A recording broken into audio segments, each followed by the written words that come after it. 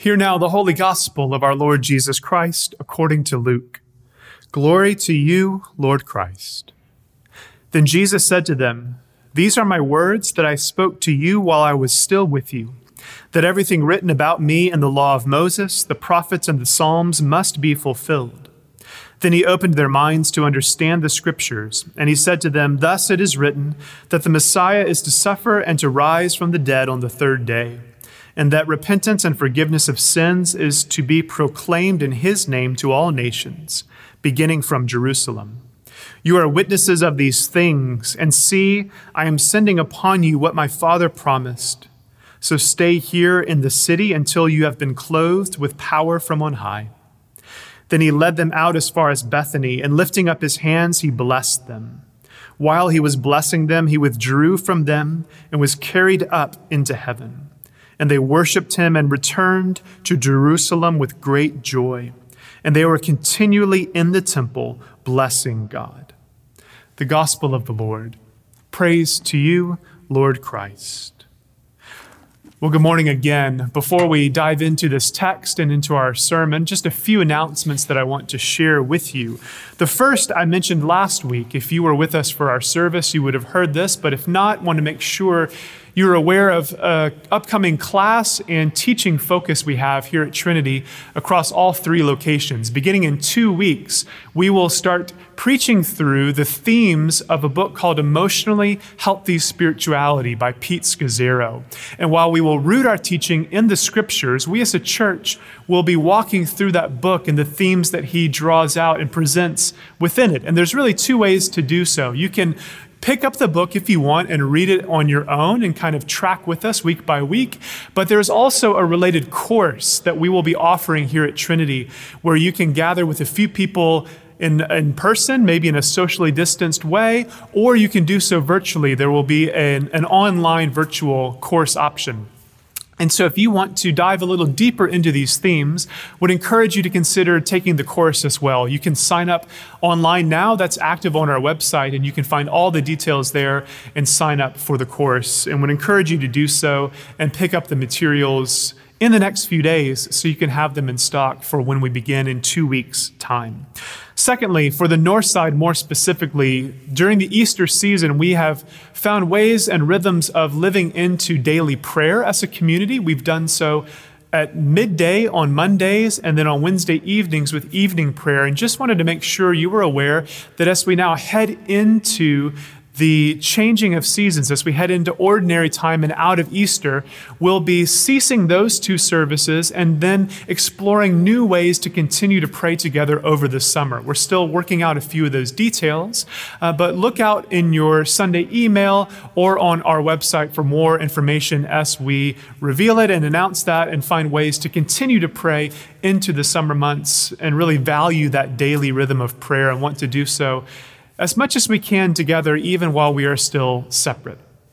Third announcement is this coming Tuesday, in just 2 days, we have a members meeting at 7:30 p.m. If you are a member at Trinity, you will have likely already seen an email about that, and you will receive follow-up information on how to join that meeting and participate online. This is not in person, but it's an online members meeting. And it's a chance for us to come together as three congregations, to come together as one church family, and to have a bit of an update of sorts, to talk about how our online services and programming has gone, to celebrate the Love Your Neighbor initiative and some of the ways we have already been blessing our neighbors and our nonprofit partners here in the city through those resources.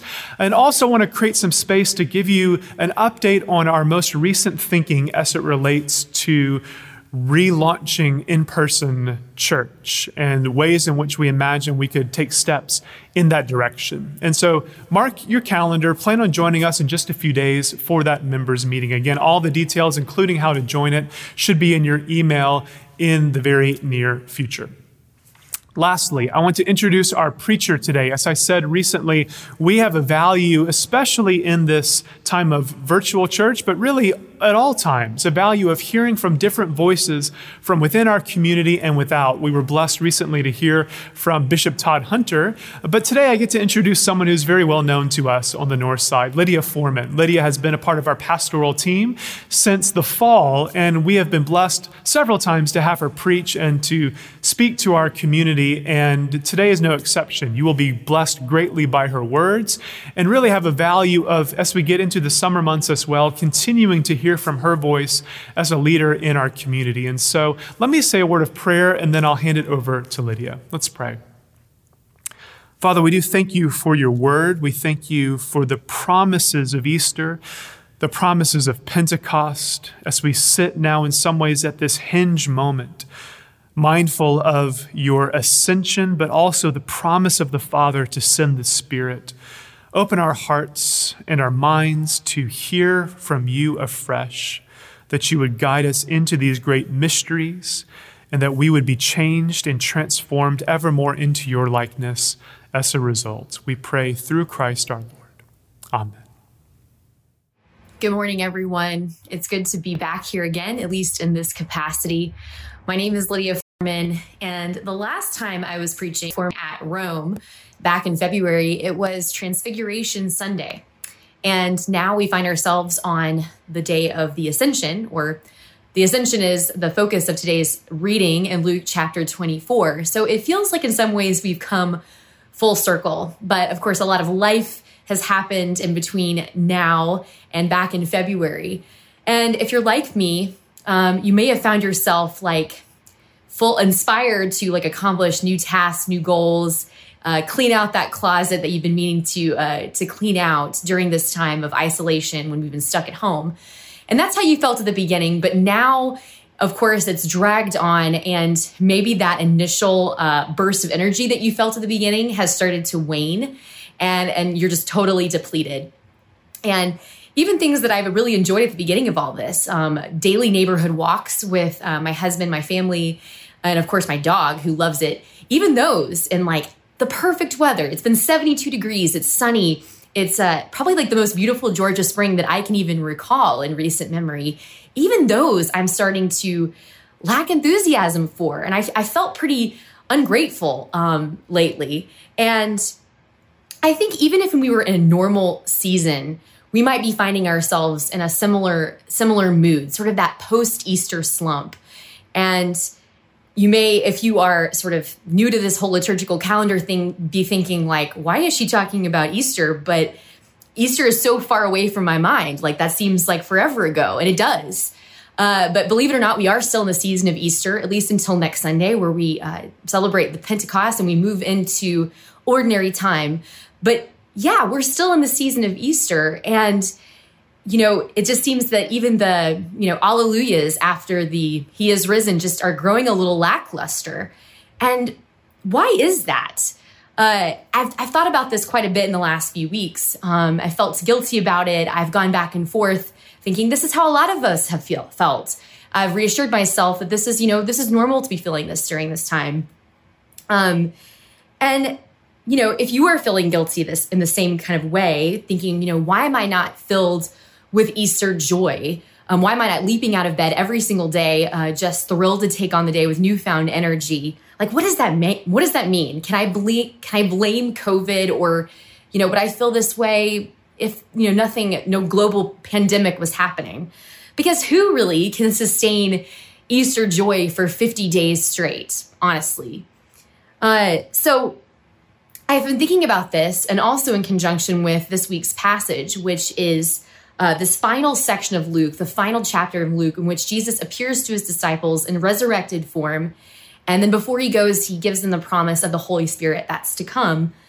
And I wondered how the disciples felt in this sort of in-between time, sort of post-resurrection, and when they experienced the reception of the Spirit during the time of Pentecost. What were they feeling? Traditionally we believe that the author of Luke is the same as the author of Acts, to the point where we refer to the book sometimes as one, Luke Acts. And Interestingly, even though the Gospel of Luke ends with Jesus' ascension, the book of Acts at the beginning gives another version of the ascension. It's almost like Acts is sort of like the next episode of a TV show, and the very first chapter is kind of like the previously on. So you get this other version of it that has some different details than the one that Luke gives us, and they're arranged differently just for their own literary purposes. But in the version of Jesus' ascension in the book of Acts, but right before Jesus lifts off, the apostles pose a final question to Jesus. And they ask in chapter 1, verse 6, "Lord, is this the time when you will restore the kingdom to Israel?" And I found this question quite revealing, actually, because what does it say about where the apostles' minds are at this moment? They're still on the world right in front of them. Even at the very end, even though they've been with Jesus for these past few years, walking with him, hearing everything he has to say about what his mission on earth has been, it's still on the political independence of Israel. Very limited thinking. So despite all that they have witnessed, despite the empty tomb, Jesus being resurrected, all the miracles that they saw, everything that Jesus has just told them, in fact, he has explicitly told them just a few verses earlier that everything that was written, thus it was written, from Moses to the Psalms to the prophets, all of it was about God's plan to rescue the entire world. And yet they're still thinking about things in this very small, limited way. And, it's not that God didn't, consider these things important, but it's just that God sent Jesus into the world to accomplish a much greater mission than that. And it's very easy to think of the disciples, to think very little of the disciples in these situations. Like, come on, guys, like, get it together. Like, what do you need? What more do you need than what Jesus has already done and accomplished and said to you, than what you have heard and seen? But regardless of these incredible things that they've witnessed, what had happened was very hard for the disciples to wrap their minds around. And two things in particular were very difficult for them to grasp. One was that their idea of the Messiah was not one who would suffer and die, which of course Jesus did. And then two, the idea that the kingdom of God was for everyone. And Jesus knew, because he knew his disciples well, that these were very difficult things for them to grasp. And it was going to take some time. They weren't going to readily comprehend this. And so he knew they weren't ready yet. They were telling each other about what they had witnessed. Of course, all the things that, Jesus' resurrected form, they were going around telling each other about these things that they saw, but they weren't ready to go into the greater world and spread this message yet. And because he knew that just the idea of the gospel had just not fully landed in their minds just yet, which is why Jesus tells them right before the ascension in verse 48, he tells them to wait. He says, "You are witnesses of these things, and see, I am sending upon you what my Father promised. So stay here in the city until you've been clothed with power from on high." So God promises to empower them for their mission, but they're not yet ready to receive it. They don't fully understand the message, as evidenced by the last questions that they're asking before Jesus leaves. And this isn't the first time, even in this chapter in Luke, in this final chapter, that Luke has told us about how the apostles just don't quite perceive Jesus fully yet, or his mission. So earlier in Luke's version of the Emmaus Road story, which we talked about a few weeks ago, and Luke has his version of the Emmaus Road story right here in the same chapter earlier, Jesus is walking with two of the disciples, and it says in verse 16 that their eyes were kept from recognizing him. Their lack of perception is mentioned earlier in Luke in chapter 16. Jesus is predicting his own betrayal. He says, the Son of Man will be betrayed and be given into the hands of sinners. But when he tells them this in chapter 9, verse 45, he says, "But they did not understand the saying, so its meaning was concealed from them, so that they could not perceive it." So they neither understand it when Jesus tells them in advance, nor when it's right in front of them and Jesus is saying it to them at the moment. We're often tempted to think very little of the disciples in these moments and think, they had such an easy time of it. What was their problem? He told them in advance what he came to do, and they were there when it happened, and then he resurrected, and they still didn't get it. So like if I had been there, like this would have made the world of difference to my faith. Like I would have been in awe of it. I would have dropped everything. It would have made so much sense. I wouldn't be struggling as I am now to sustain this sort of post-Easter joy that's just impossible to keep up for 50 straight days.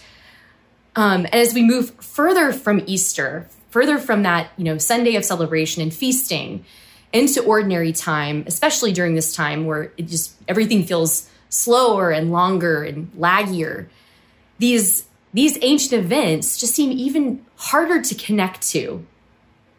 Maybe if we had lived through them ourselves, we're tempted to think, maybe if we had lived them ourselves, we'd be on fire for Jesus.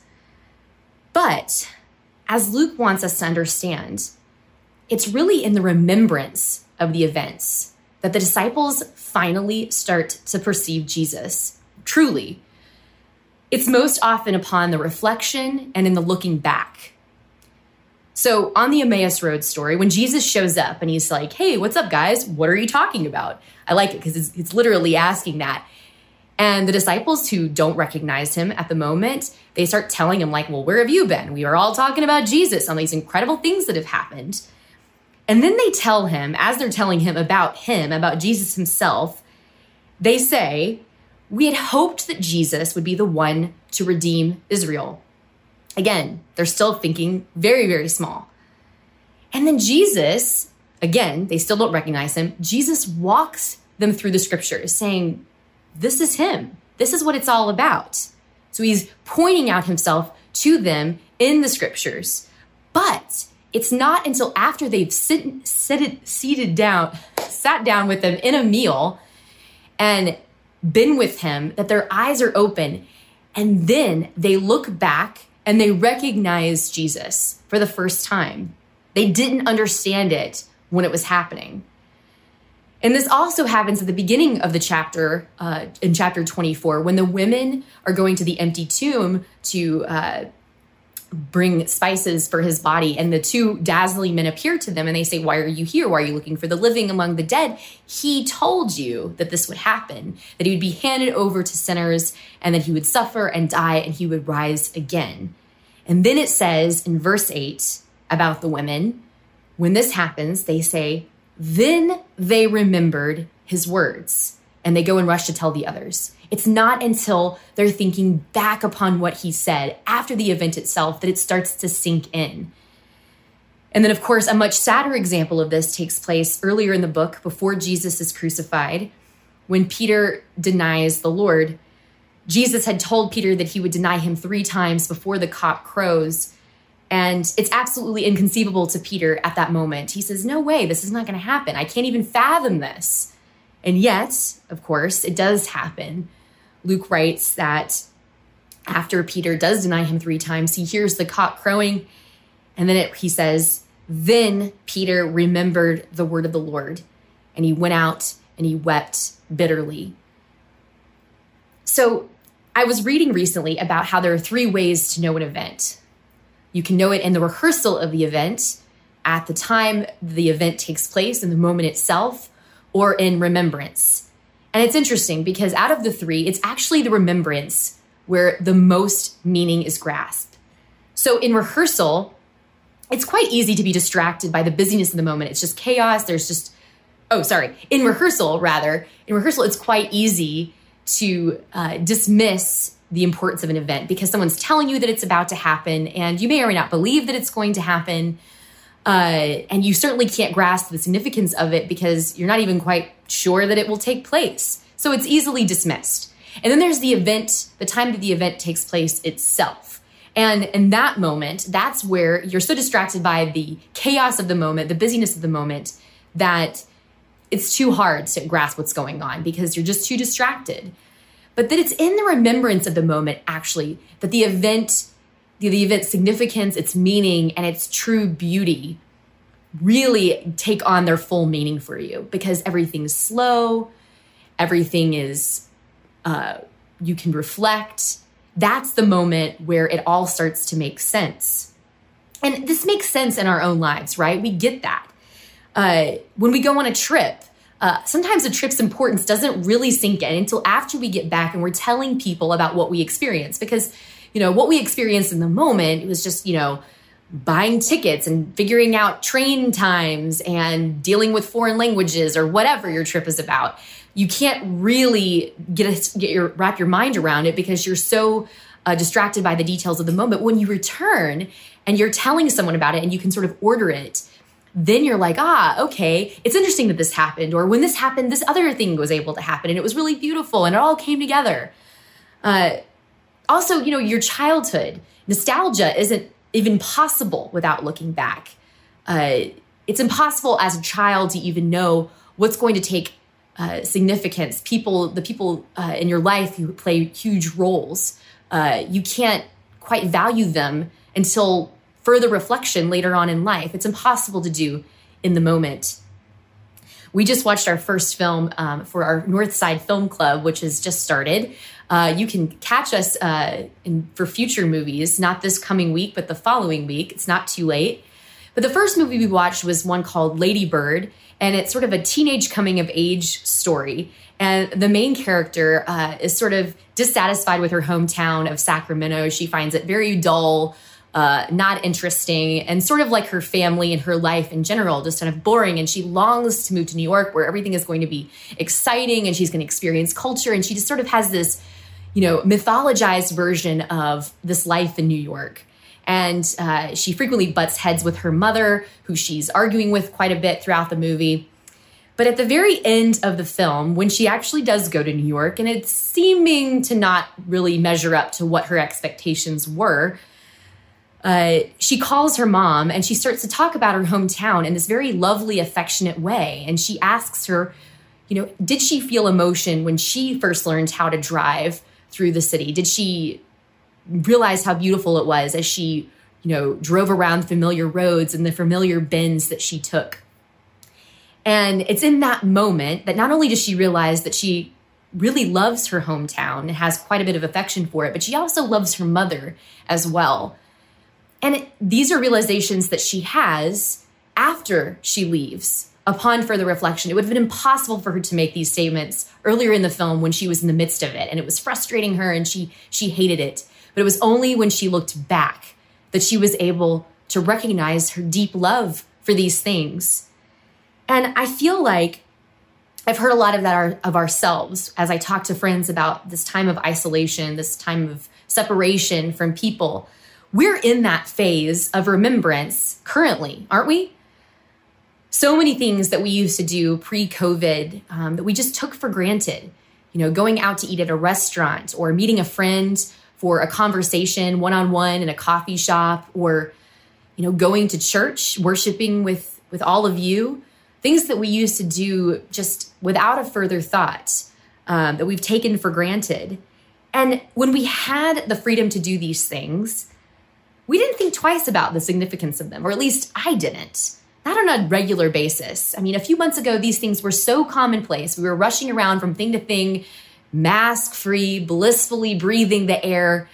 And it would have just been practically impossible, I believe, to fully understand the value of all of these things, of human interaction, of physical touch, of handshakes, hugs, things that some of us haven't even experienced in months.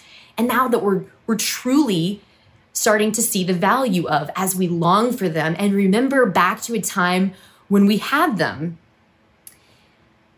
And I think that the same goes for our faith. Remembrance is so central to our faith. It's the place where true recognition and realization take place. It's where we meet the Lord. We meet the Lord in remembrance, both in word and in sacrament. This is where we actually experience the living Christ. Christianity would never have endured if its survival was dependent upon the witnesses and the reports of the witnesses of Jesus's post-resurrection, his appearances that he made during those days. If that's all it was based on, the faith would not have survived. We would not be talking about it to this day. No, it's because it's in the act of remembrance that we encounter the living Christ today, just as they did it long ago. And so I think that if you had been there back when all of this was happening, back when the excitement was fresh and it was all new, then your faith would have been, immense, and your joy would have been greater, and you would have been living every single day with that newfound energy that we long for. I don't think that's right. I don't think there are any second generation believers. As one scholar puts it, we're all first generation Christians. But it's in that act of remembrance that it comes alive for us. And that's why it's so important to keep it alive, even during this time of separation.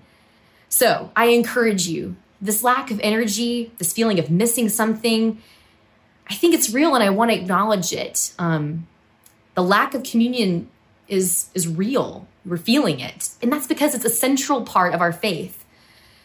Because I think if we're longing for it and we're thinking back upon a time where we had it and we're reflecting on it, it's probably because we're recognizing it and seeing its true value for the first time.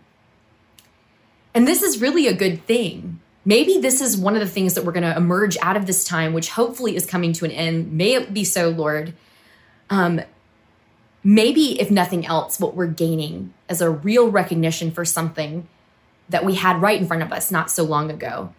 And as hard as it is to endure right now, my hope and prayer for all of us is that we would emerge from this time not just with a newfound appreciation for the freedoms that we once had, but also the important role that remembrance plays, not just in our lives, but in our faith.